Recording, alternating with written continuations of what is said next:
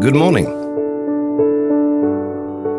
Now, I was recently watching an edition of the popular motoring show Top Gear on television.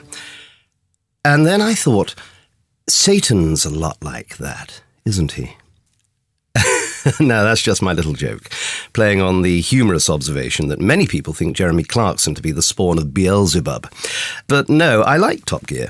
It happens to be one of my favourite programmes. I love the cars, love the fake banter between the presenters, and most of all, I love the reckless burning of fossil fuels on primetime television because, as a Satanist, I enjoy anything which purports to glorify the destruction of the world, no matter how slowly it's taking place.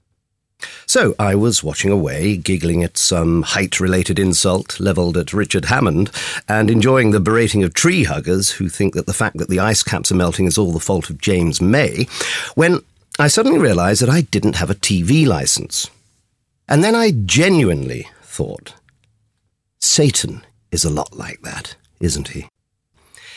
Because when the arch-fiend and most despicable ogre of the pit of slime finds something he enjoys, such as Jeremy Clarkson, he would be the first one not to let rules, regulations, or detectivans get in his way. For in much the same way as I enjoyed Top Gear, surely we can be confident that the actions which most please the dark genie and adversary of good are most pleasurable when they are in some way forbidden, or at least easily rectified by a short trip to the post office or by visiting tvlicensing.co.uk. You see, the ultimate scoundrel doesn't have to seek permission or obtain any kind of license to enjoy the downfall of mankind. He simply sits back and watches the dark mayhem unfold at his satanic majesty's pleasure. And, as a card, if not license fee carrying Satanist, I felt it my duty to do more. So, after Top Gear had finished, I got into my car and drove the short distance from Hendon to BBC Television Centre in Shepherd's Bush. I fully intended to burn the place to the ground, really wanting to put my money where my mouth is when it comes to licence payers' expense. Anyway, you can imagine my surprise when I discovered that Television Centre has closed down and is now an empty building being converted into flats.